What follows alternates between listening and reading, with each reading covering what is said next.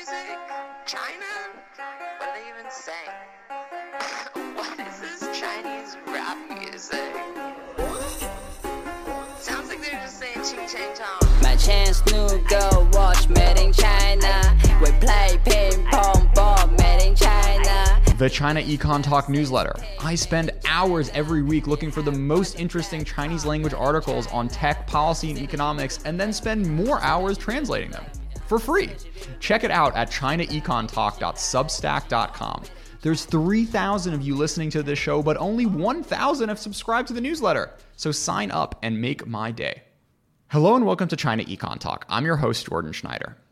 Maoism, A Global History is the best book I've read this far for China Econ Talk. It takes you from the origins of Maoism in Yan'an all the way to present Maoism in India and Nepal. It's deeply researched and tightly written, one of those books where you can't skip a page because there's always something new and interesting on every one.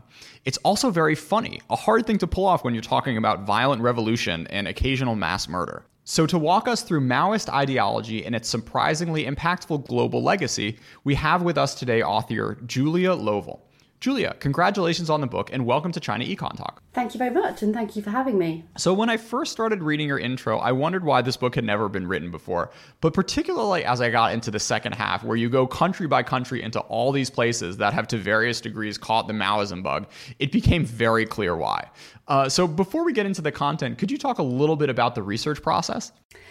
The first thing to say is that in quite a few ways I chose a bad time to write this book, though actually it's not become a better time.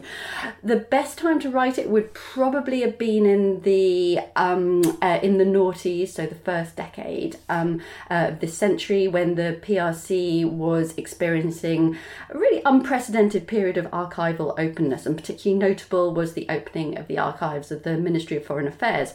And to the best of my knowledge, this was a unique event in global communist history, the first time that the Ministry of a communist state had declassified part of its archives while the Communist Party in question was still in power.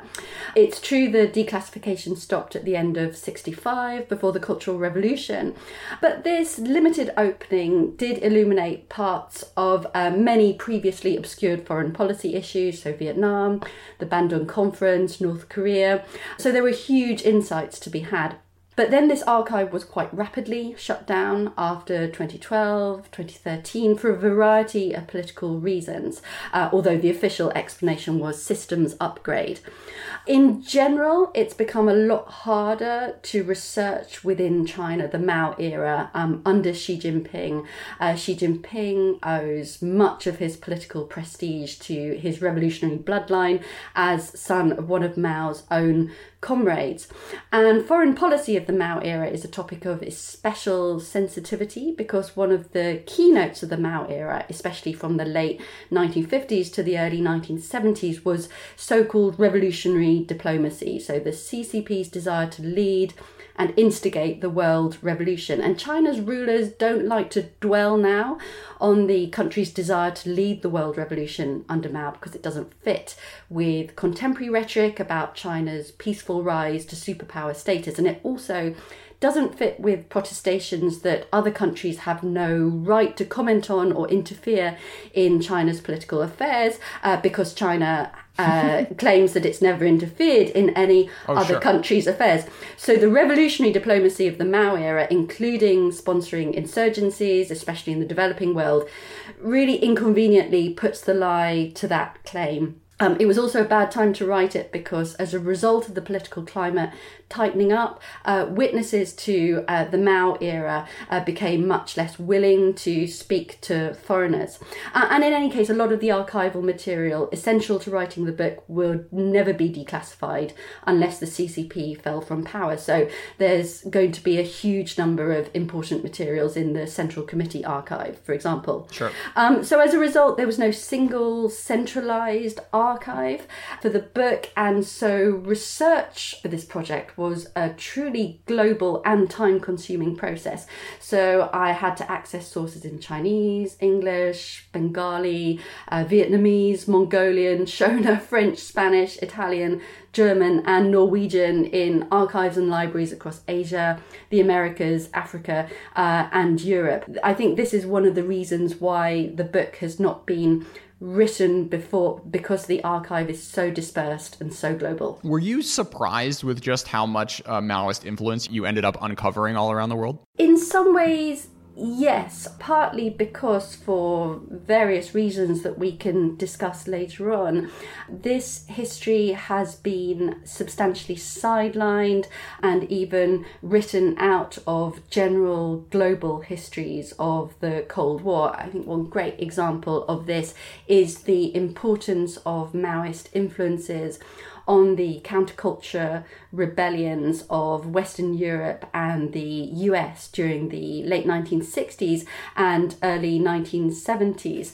Of course, there were hugely important sort of rebellious libertarian influences on these protests, but a certain reading or misreading of the Cultural Revolution was also hugely impactful on those rebellions and protests. So, Julia, I want to come first to your first chapter, which I thought was a really creative and interesting way of exploring just what Maoism meant, particularly domestically in China. And the way you frame it was by taking these famous Mao phrases: the revolution is not our dinner party, practice is the sole criterion of truth, women can hold up half the sky, expose errors and criticize shortcomings, and then give a bit of background as well as history into where those phrases came from and what they meant for the movement and the CCP and the ideology more broadly. So maybe let's just run through a few of them to give us a bit of background and your sense of what role they played. Let's start with 革命不是请客吃饭. The revolution is not a dinner party. My personal favorite. The quotation, revolution is not a dinner party, goes back to a moment in Mao's career in the midst of the revolution of 1927. At this point, the Chinese Communist Party is in an uneasy alliance with the Kuomintang, the nationalist party, and has been since 1923. And the objective of this alliance is to oust warlords who are controlling important parts of China and to create a unified revolutionary national government. But the two parties are pulling in different directions. The Kuomintang, the GMD under Chiang Kai-shek, are always far more naturally and comfortably allied with establishment, moneyed interests in China's cities and China's countryside, whereas the Chinese Communist Party is far more fixated on more radical goals of wealth redistribution, social and economic justice. And Mao writes this turn of phrase at a moment which he finds particularly exciting to his own political development. It's when he is witnessing a peasant rebellion in his native Hunan in South China in the spring of 1927. And he is really witnessing the power of China's underclasses to violently sweep away established forces and power in the Chinese countryside. And this is a very, very important moment in the history of Chinese Communist Party when Mao acclaims the power of political violence to transform China. So the very early Chinese Communist Party from 1921 to 1927 is more of a somewhat loose coalition of study cells led by urban intellectuals. And in 1927, with the sort of rise of violence and a really horrendous purge, which is unleashed on the Chinese Communist Party by the Kuomintang, you see the passing of that earlier generation of leaders to a new generation of tougher army men with a deeper knowledge of China's rural grassroots, men who are, sort of ruthless about using violence to achieve their political aims. And Mao is the perfect example of such an individual. So violence ends up being a real centerpiece of Maoist ideology, it seems. Yes, and it's important also to remember what sort of a man Mao was in this early formative part of his political career from the late 1920s onwards. He was a man of the army. That's how he made his way to a senior position within the Chinese Communist Party.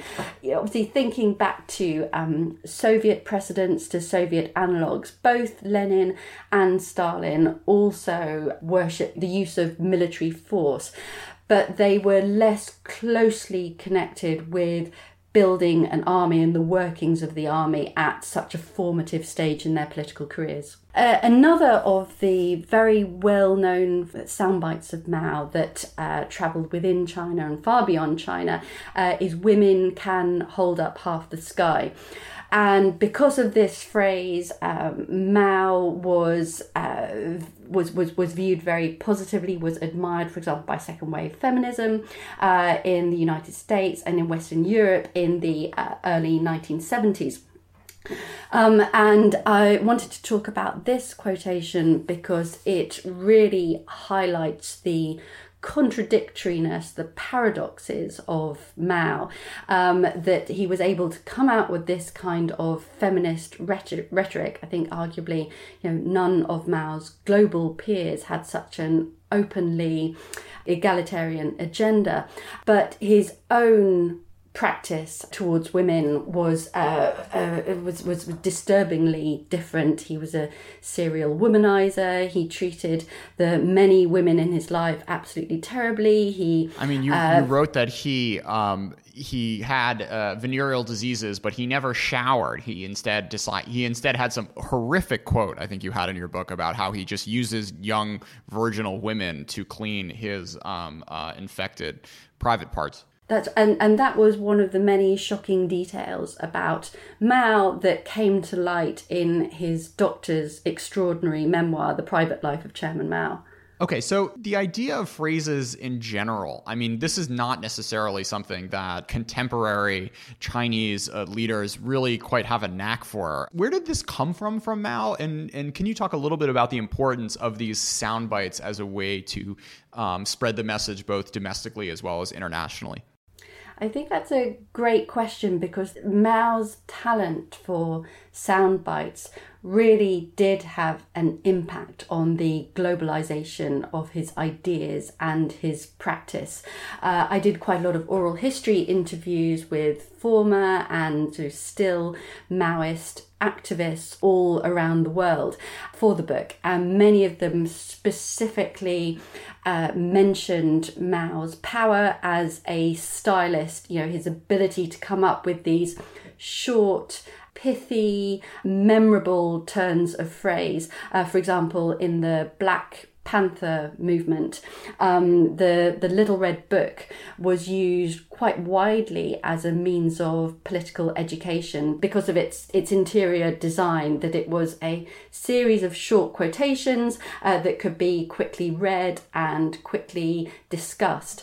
In terms of where this talent comes from, Mao, between the early 20th century and the late 1910s, he puts together quite a varied Western and Chinese education for himself. He's fluent in some aspects of Western philosophy, although he doesn't learn foreign languages.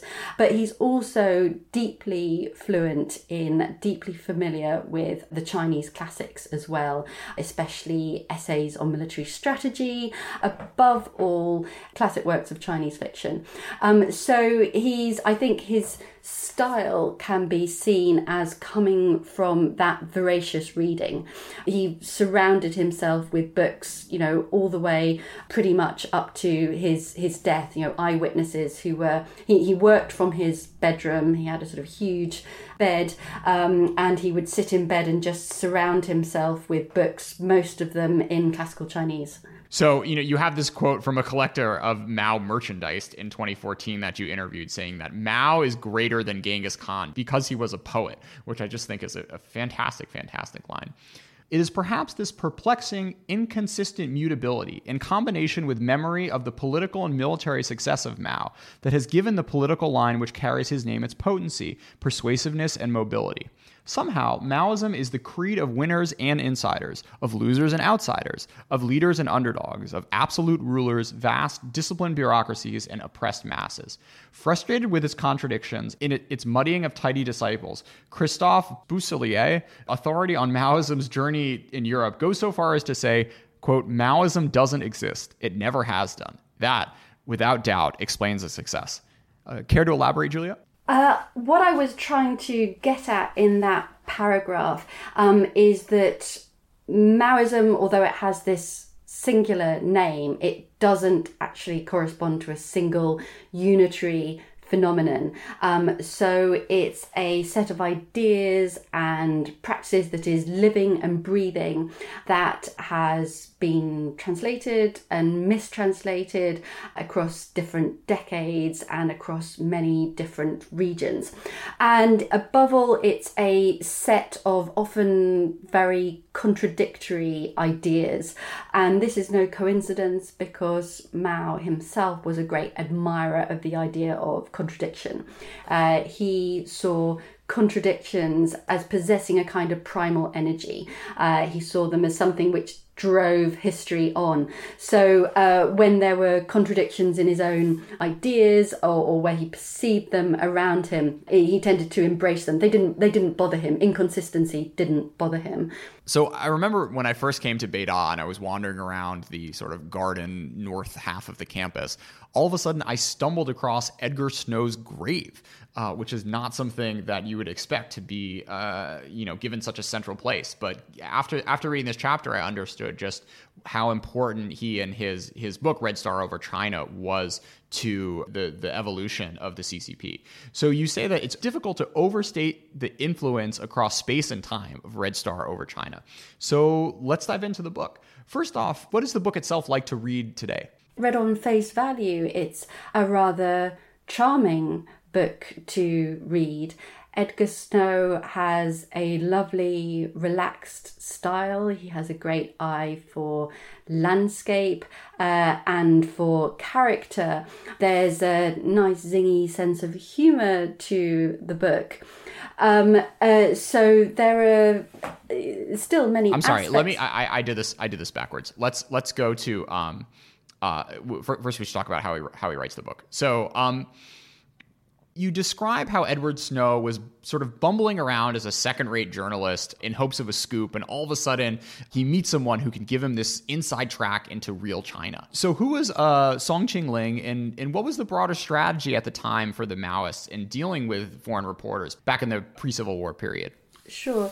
Well, first of all, I would say that Edgar Snow isn't really a second-rate journalist. I think he's established himself as a reporter of, great credibility and independence. He's travelled around China extensively.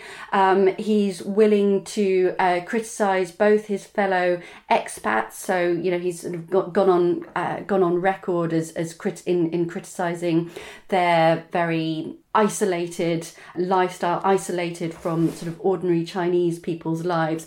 He's also been very, very critical of the nationalist government, which has been in power since 1927, 1928. So, he's very much established himself. But it is true that he's looking for a scoop that will really make his name globally, that will be a subject for a book which will, garner him more attention than isolated articles. And so in the early 1930s, he encounters this woman called Song Qingling, who is the widow by that point of the first president of China, Sun Yat-sen. And Song Qingling is a very remarkable woman, deeply cosmopolitan. So she was schooled first in Shanghai and then in the United States. So she has perfect English. She's a very cultured woman, sort of keeps a beautiful house, sort of loves opera and dinners and books and so on. When foreign literary celebrities come through Shanghai, where she lives, they're sure to call in on her, sort of George Bernard Shaw and others. She also has a very important role in Chinese politics at this time. So she has a close family connection to the nationalist regime. Her sister, Song Meiling, is the wife of Chiang Kai-shek. And that gives Song Qingling an element of untouchableness. So in a climate where Chiang Kai-shek and his thugs are cracking down on any whisper of leftist ideology after a bloody purge of the Chinese Communist Party in 1927. Song Qingling is sort of allowed to carry on in Shanghai because of this family connection. And Song Qingling, after 1927, while her sister goes with the nationalist side of Chinese politics, Song Qingling leans heavily towards the Chinese Communist Party. She spends a period in Moscow after the things fall apart in China in 1927. And by the 1930s, she's become a very strong backer of the Chinese Communist Party's both undercover operations in Shanghai and supports them in their rural bases. So, for example, she makes sure that they can have radio contact between the rural bases and the cells of the party in Shanghai. She also gives a very large amount of her own personal savings to the Chinese Communist Party. But her role in this particular incident is as, I think probably her greatest value to the Chinese Communist Party is as a really appealing, attractive fellow traveller. So she herself actually is not allowed to join the Chinese Communist Party until she's on her deathbed in the 1980s, precisely because the CCP sees that she has greater public relations value as someone who is sympathetic but outside the party and therefore seeming more objective and more sort of reliable as a supporter of the party. It's sort of like that CGTN host, right? Who's, not a party member. So, this is like a line that she used with the Fox host a few weeks back. Right. Forgive me. I missed that. I missed that story. But the CCP lifted from Lenin something called the United Front strategy, and that strategy, you still see it at work outside China at the moment. You see it in New Zealand. You see it in Australia, and the principle is that the CCP should work with and work behind individuals and groups in society that are not part of the Chinese Communist Party in order to convince people who are not part of the Chinese Communist Party, who are opposed to the Chinese Communist Party, that the Chinese Communist Party is supported by good people. And so Song Qingling is not of the CCP, but she is given the job to recruit useful foreigners to the CCP in the mid-1930s. So Mao, who at this point is based with the CCP in the northwest near Yan'an, sends out a request to Shanghai that he needs a Western doctor to look after him, and he needs a Western journalist who can get the story of the Chinese communists out to the wider world. So this is a context in which the communist state is being blockaded by the nationalists. The nationalists are determined to finish off the job they started in 1927 and really eradicate the Chinese Communist Party. So there's a kind of material blockade. It's very hard to get supplies into the Chinese Communist state, but it's also very, very difficult for the Chinese communists to make a case for themselves as political actors.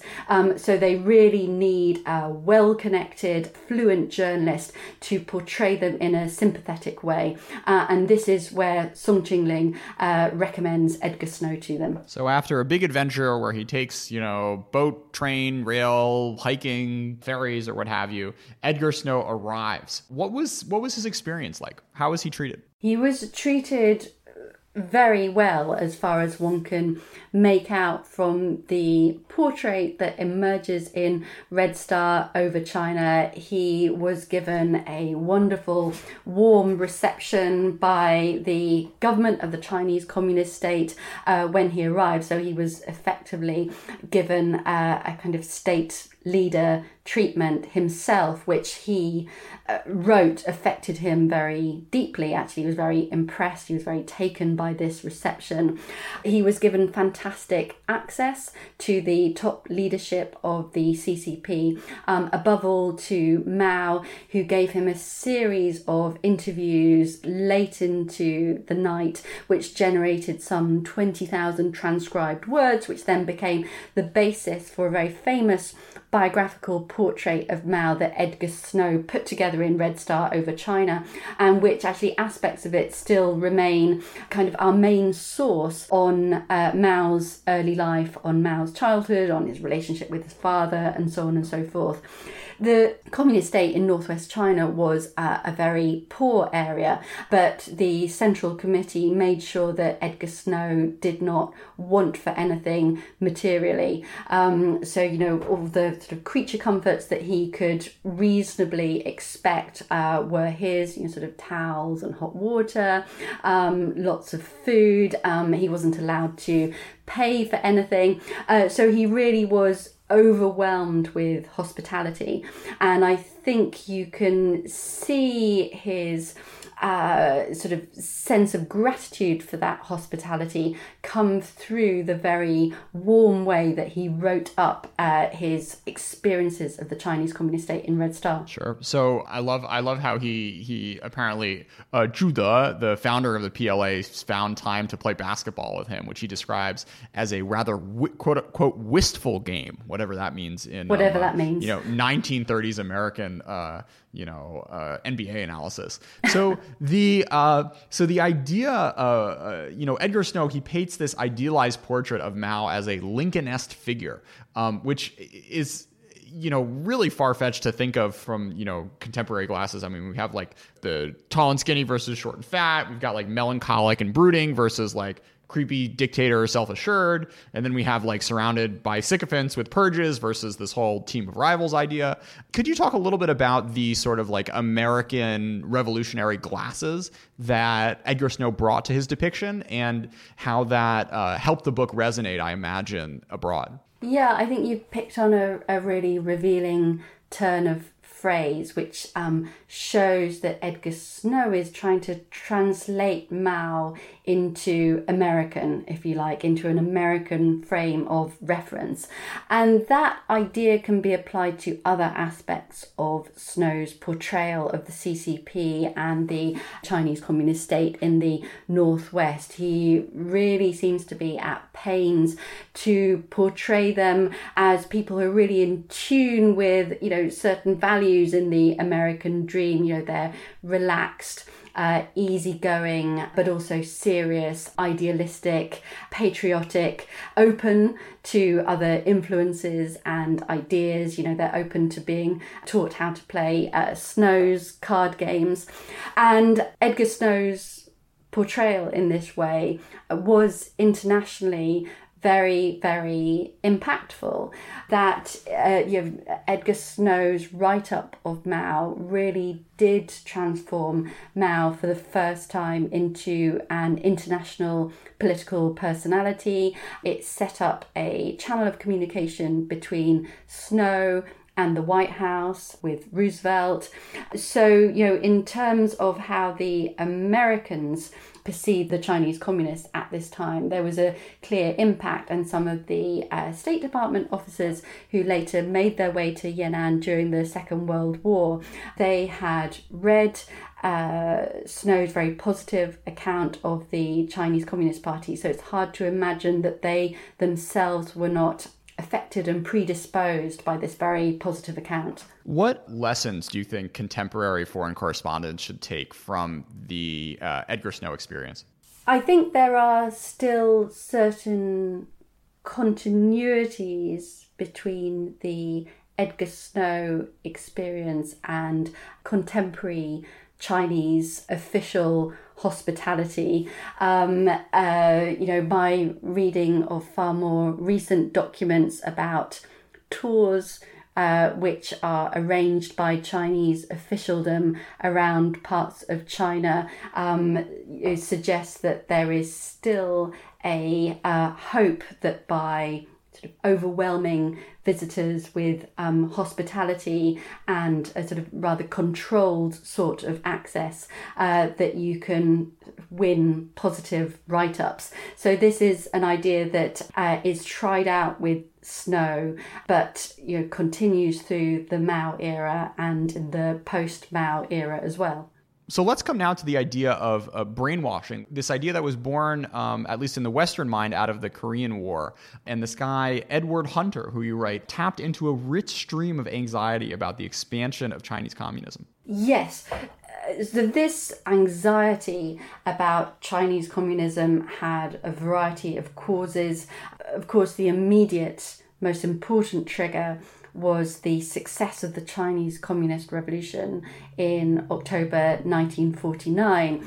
But the following year, American and UN forces came up directly against the People's Liberation Army, the Chinese Army, or it was renamed for the purposes, in the Korean War. And so this collision between the Chinese army and American and UN forces sort of really cemented these anxieties about what Chinese communist power in the world might look like. So we have the Korean War, and at first the Americans are doing pretty well, pushing back the North Koreans, but all of a sudden there is this Chinese human wave tactics that ends up capturing thousands and thousands of American POWs. As the war winds up, the POWs are given a choice of whether to stay in China or to come back to the U.S.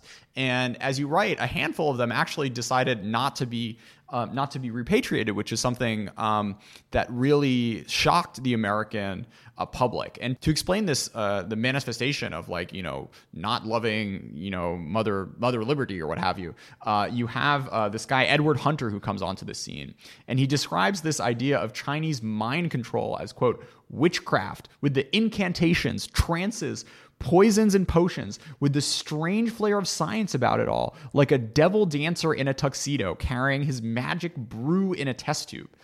Where does this idea come from?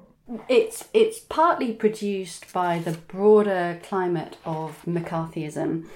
The United States is having its own anti-communist witch hunt, and this creates a climate of susceptibility to fears that there is communist subversion all around the United States. But these fears become cemented by the events of the Korean War. First of all, you actually have a physical collision between US soldiers and Chinese communist soldiers. And then, as you say, you have this event which is truly shocking to popular and political American consciousness, that out of these 7,000 some American POWs who were captured by North Korean and Chinese forces between 1950 and 1953, around 20, when offered a choice about repatriation, they choose not to come back to the United States, but instead to go to China. And the explanation that is given for their choice is that they have been brainwashed, they have been remolded some way by Chinese communist interrogators in these camps between 1950 and 1953. And this creates this idea that communist China is to be feared not only as a hostile military power, as it has shown itself to be during the Korean War, but also it possesses, at least as the security services in the United States argues, China seems to possess a kind of new unbeatable weapon for mind control, an ability to carry out brainwashing, to take people apart mentally and put them back together.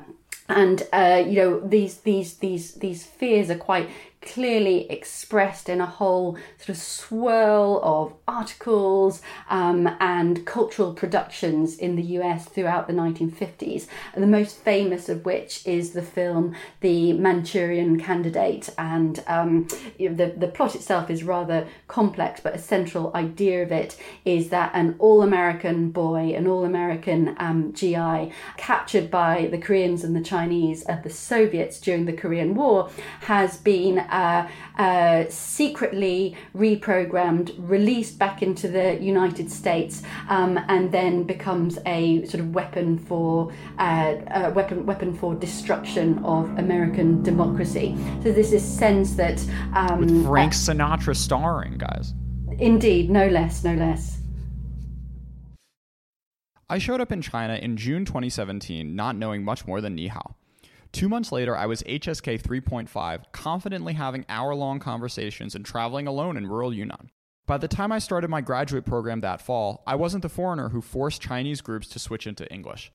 In my program, there were plenty of students who came to China with no Mandarin background, but none of them got to near the Chinese level I did, largely because they didn't have the right environment to invest in the basics. So where did I make all this critical progress? At CLI in Guilin, one of the few places that teaches Chinese right. In 4 hours of daily one-on-one sessions with engaged and flexible teachers, and in an environment that supports immersion outside the classroom. Unlike in Beijing or Shanghai, you'll be forced to use your Chinese in daily life, and won't fall into a friend group of expats. Guilin isn't your average Chinese small city either. As a tourist hub, it's developed enough to provide you with whatever creature comforts you want, from upscale gyms to chill cafes and fancy malls, all while being surrounded by gorgeous mountains and next to no pollution. CLI isn't just for Mandarin beginners, it supports all levels of learning. It's not just for students either.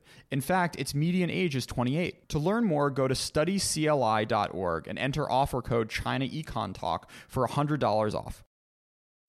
Support for this week's show comes from Brattle Street Educational Counseling. Stressed out about college applications? Brattle Street Educational Counseling can help. They provide guidance throughout the whole process and offer workshops for students looking to work in small groups at a rigorous pace. The workshops include hours of one-on-one attention, from college essays to standardized test prep to interviewing and applications. Brattle Street offers support for any student. Brattle Street, BRATTLE Street.com, helping you get where you want to go. Bringing this a little back to the present, lessons for, lessons you might take away for just how the U.S. ended up misinterpreting this brainwash attempt. You write that basically the level of Chinese expertise in this time period was really decimated by McCarthyism, because anyone who's remotely affiliated with policies that quote unquote lost China, just by virtue of having contacts in the mainland, lost their roles. So people who spoke Chinese or who had spent time in this part of the world ended up not getting the ear of senior leadership. Yes, and I think though that there was that local, very traumatic effect on that generation of wartime State Department Chinese expertise in the US. I would say that this episode has a much longer afterlife, which has been, brilliantly explored and uncovered both by journalists and historians of post-war United States.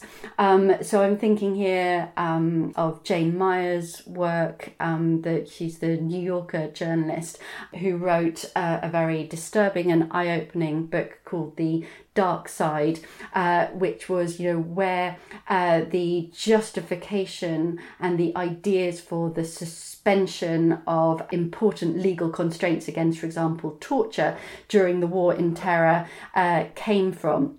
And she and other cultural historians have argued that a lot of the thinking about the sorts of very aggressive interrogation and also torture techniques which were used by parts of the American security establishment during the War in Terror went back to assumptions about Chinese mind control and the need for the US to develop alternatives to combat this Chinese mind control of the 1950s. So this set of ideas, they have this set of assumptions about China and quote unquote brainwashing. They have a very local significance in the 1950s, but they also have a much longer range impact on the CIA, the security state in the United States. Horrifying. Another thing to thank Mao for.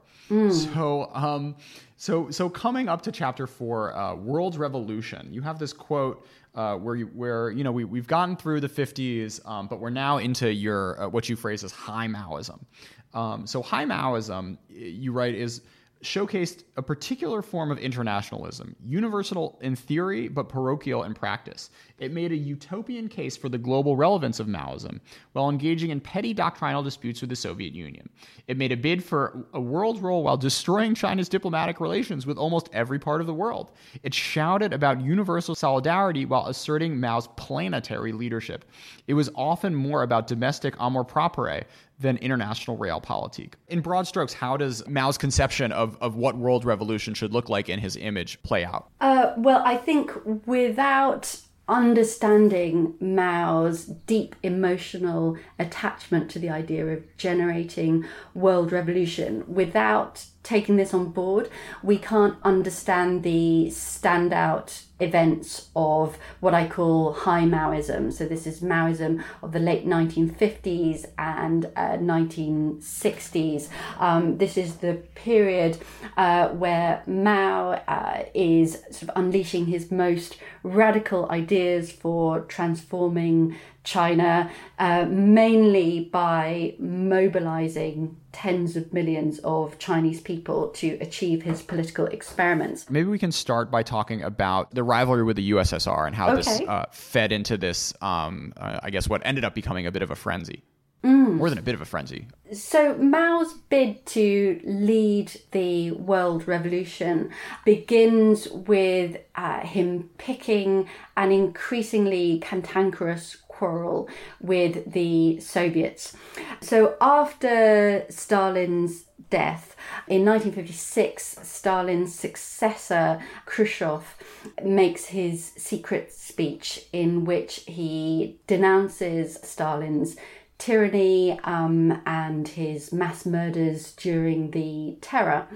And Mao, for a variety of reasons, is very angry about this. First of all, he's angry because Khrushchev has not consulted him in advance that he's going to do this.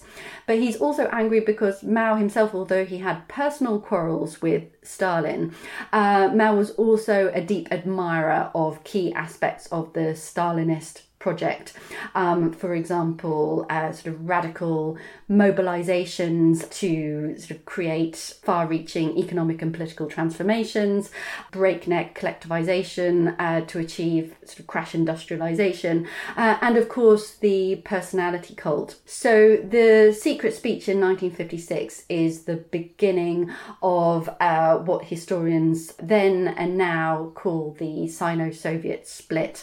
And this is, often a very sort of hard to understand phenomenon. It sort of consists of, the Soviets and the Chinese hurling doctrinal insults at each other.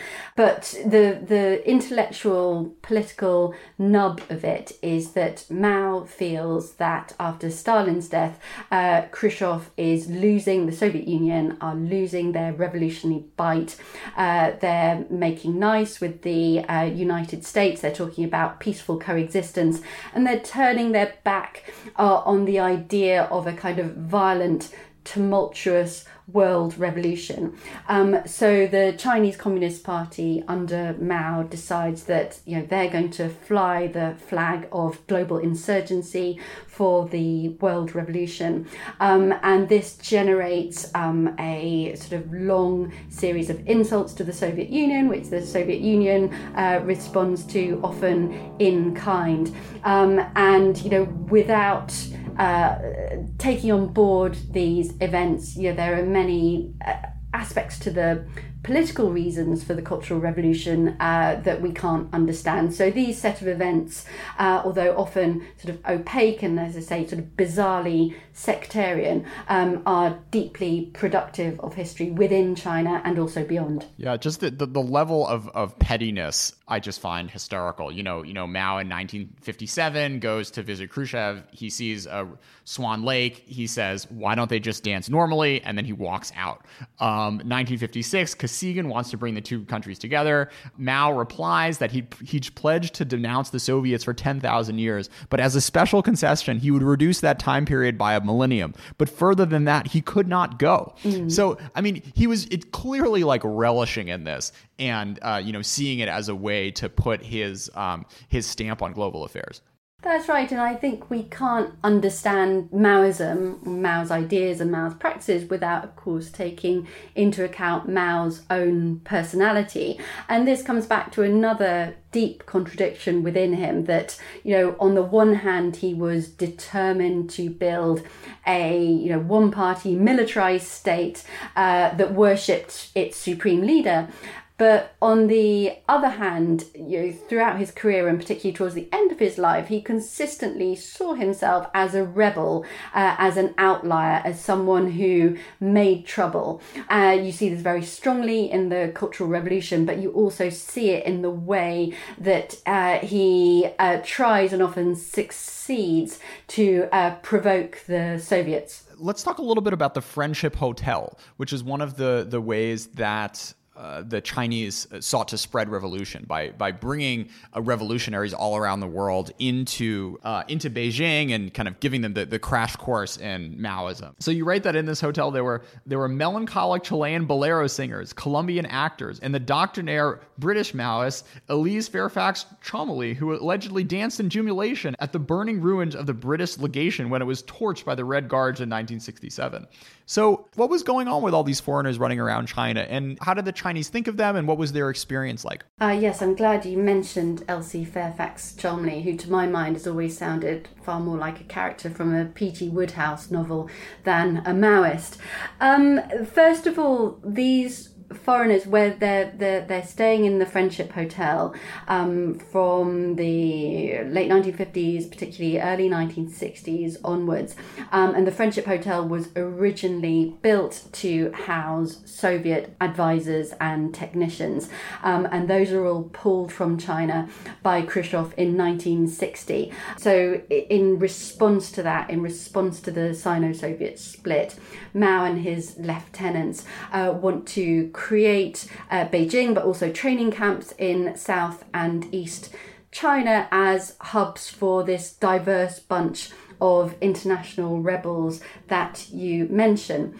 And there's, I think, an element of amour propre here, a bit of the old kind of Tianxia-Zhuyi, the idea of China as the centre of the universe, the centre of the world, or sort of in contemporary Marxist terms, as the centre of the world revolution. So drawing this global community of rebels sort of shores up China's own self-perception as this centre of the world revolution. So there's an element of revolutionary vanity there. But I would also say that the creation of the sort of the donation of all these training facilities and training resources is also very, very productive of global insurgency, especially in the third world. So I'm not saying that everybody who attended political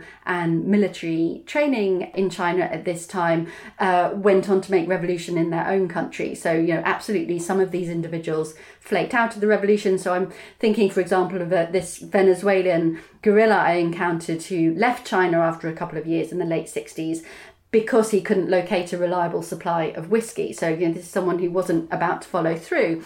Amadou of Niger, as he comes to us down through the archives. So after his arrival, he informed the director of the State Broadcasting Administration that the Quran permitted him to have 4 wives. He had already taken 3 in Africa, but was reserving a spot for a Chinese consort and wanted to purchase one while in China. When the director explained that this would be impossible, an agitated Amadou protested that he was not asking for a handout. He was willing to pay for a woman. And that story comes from the remarkable memoirs of Sidney Rittenberg, who was an American who made his way out to the Chinese Communist state just after World War II, and stayed in China until the 1970s, despite 2 very brutal periods of imprisonment.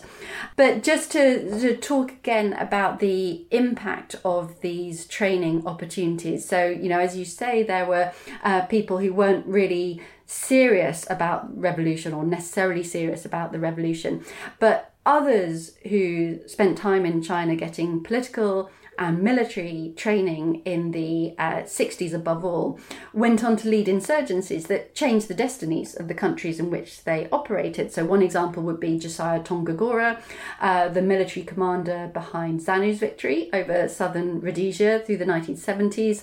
Another example would be Abimael Guzman, who, as leader of the Shining Path, the Sendero Luminoso in Peru, directed throughout the 1980s a Maoist civil war that claimed almost 70,000 lives. So this training, it could have a transformative impact on the lives of those who undertook it and on the states in which they worked. Sure, there's also a history of the U.S. doing this sort of thing, taking mid-level officers in armies, particularly in Latin America, bringing them to the U.S. for a year as like a finishing program, as a fellowship. To get a master's or what have you. I remember visiting one of these, I think the Navy runs one in Washington, D.C., and, they have this like wall of fame of all the people who've gone on to be ministers. But there's also, a fair number of folks who ended up, turning out to be particularly heinous dictators. So, there's a long tradition both in the West and the East of these sort of finishing schools. I guess like Yenching Academy, you can also call one of them. Who knows if China will be happy or unhappy with the way Jordan Schneider turns out.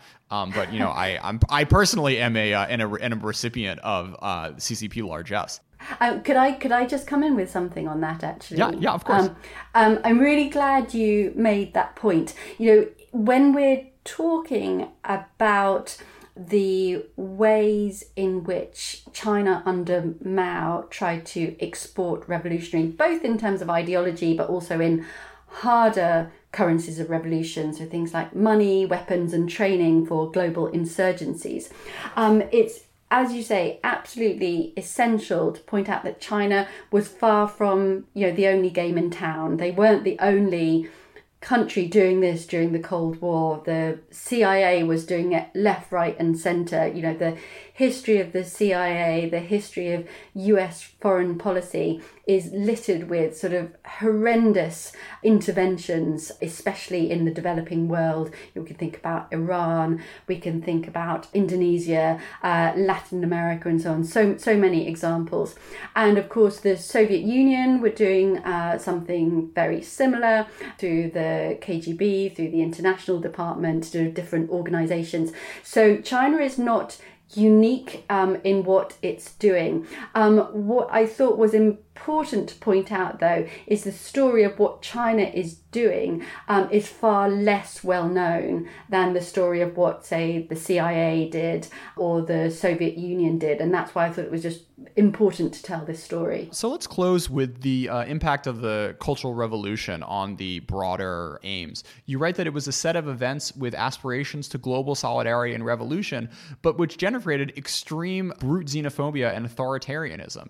So explain this dynamic where on the one hand, Mao wants to be a global revolutionary, but on the other hand, anything that's foreign could get you killed. Well, motoring the Cultural Revolution, both at home and abroad, was the idea that China was the centre of the world revolution, and this precious revolution had to be protected in China for the revolution inside and outside China to succeed. So, the success of the Chinese Revolution bore directly on the success of the world revolution.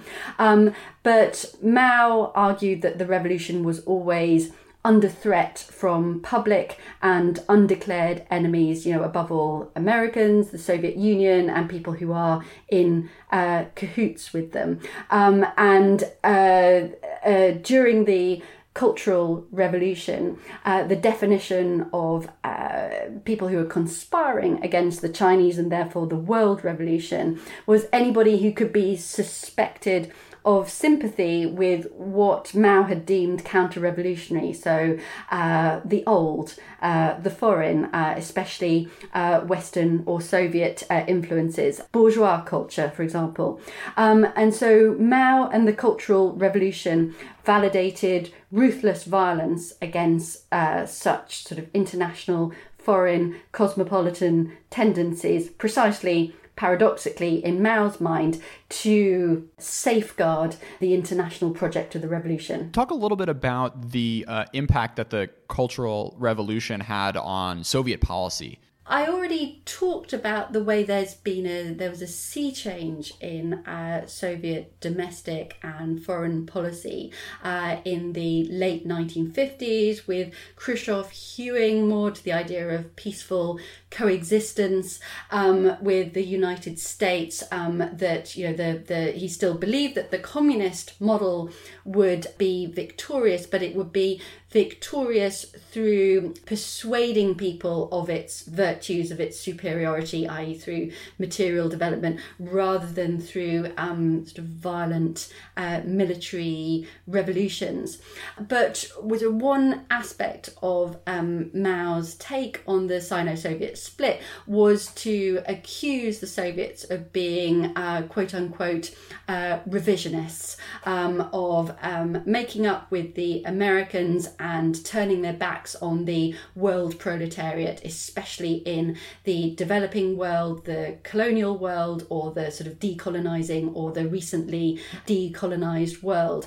And in terms of its own publicity materials, Mao's China particularly targeted audiences in the colonial or decolonizing world. So Mao's so-called external propaganda made much of the idea that only Mao's China was really the center of anti-imperialism. Only Mao's China was really going to stand up to the imperialism of American foreign policy. It argued that the Soviets under Khrushchev had effectively become imperialists in their own way. The Soviets were extremely rattled by this sort of massive campaign to discredit them in the decolonizing world, because both the Soviets and the Chinese, and actually also the Americans, they saw the decolonizing world almost as this kind of blank slate, a host of new countries looking for political models. And so each of the big powers in the Cold War hoped that they could extend their hard and soft power by getting these new states to take up their own political models. So when the Chinese under Mao were so seriously bad-mouthing the Soviets took this very, very seriously. And I think it's very plausible to argue that anxiety about looking insufficiently radical in the third world, in the developing world, really pushes a recalibration of Soviet foreign policy. So although sort of Khrushchev himself is moving towards a more moderate policy, because he doesn't want the Chinese accusations to have any traction, he and leaders after him tend towards being more expansive in terms of the aid and the support that they're offering to insurgencies in the developing world. The Vietnam War is a perfect example of this. It's Chinese rhetoric about the Soviets being revisionist and abandoning the revolution that triggers the Soviets to donate a huge amount of aid and support to the Vietnamese communists. And so, without that aid, it's hard to imagine that the Vietnamese communists would be able to face off to the Americans in the way that we did. And everybody knows what a trauma within sort of American foreign policy and American consciousness the stalemate and failure in Vietnam turned out to be. Julia, see you next week for part 2 of the Maoism, A Global History deep dive. Looking forward to it.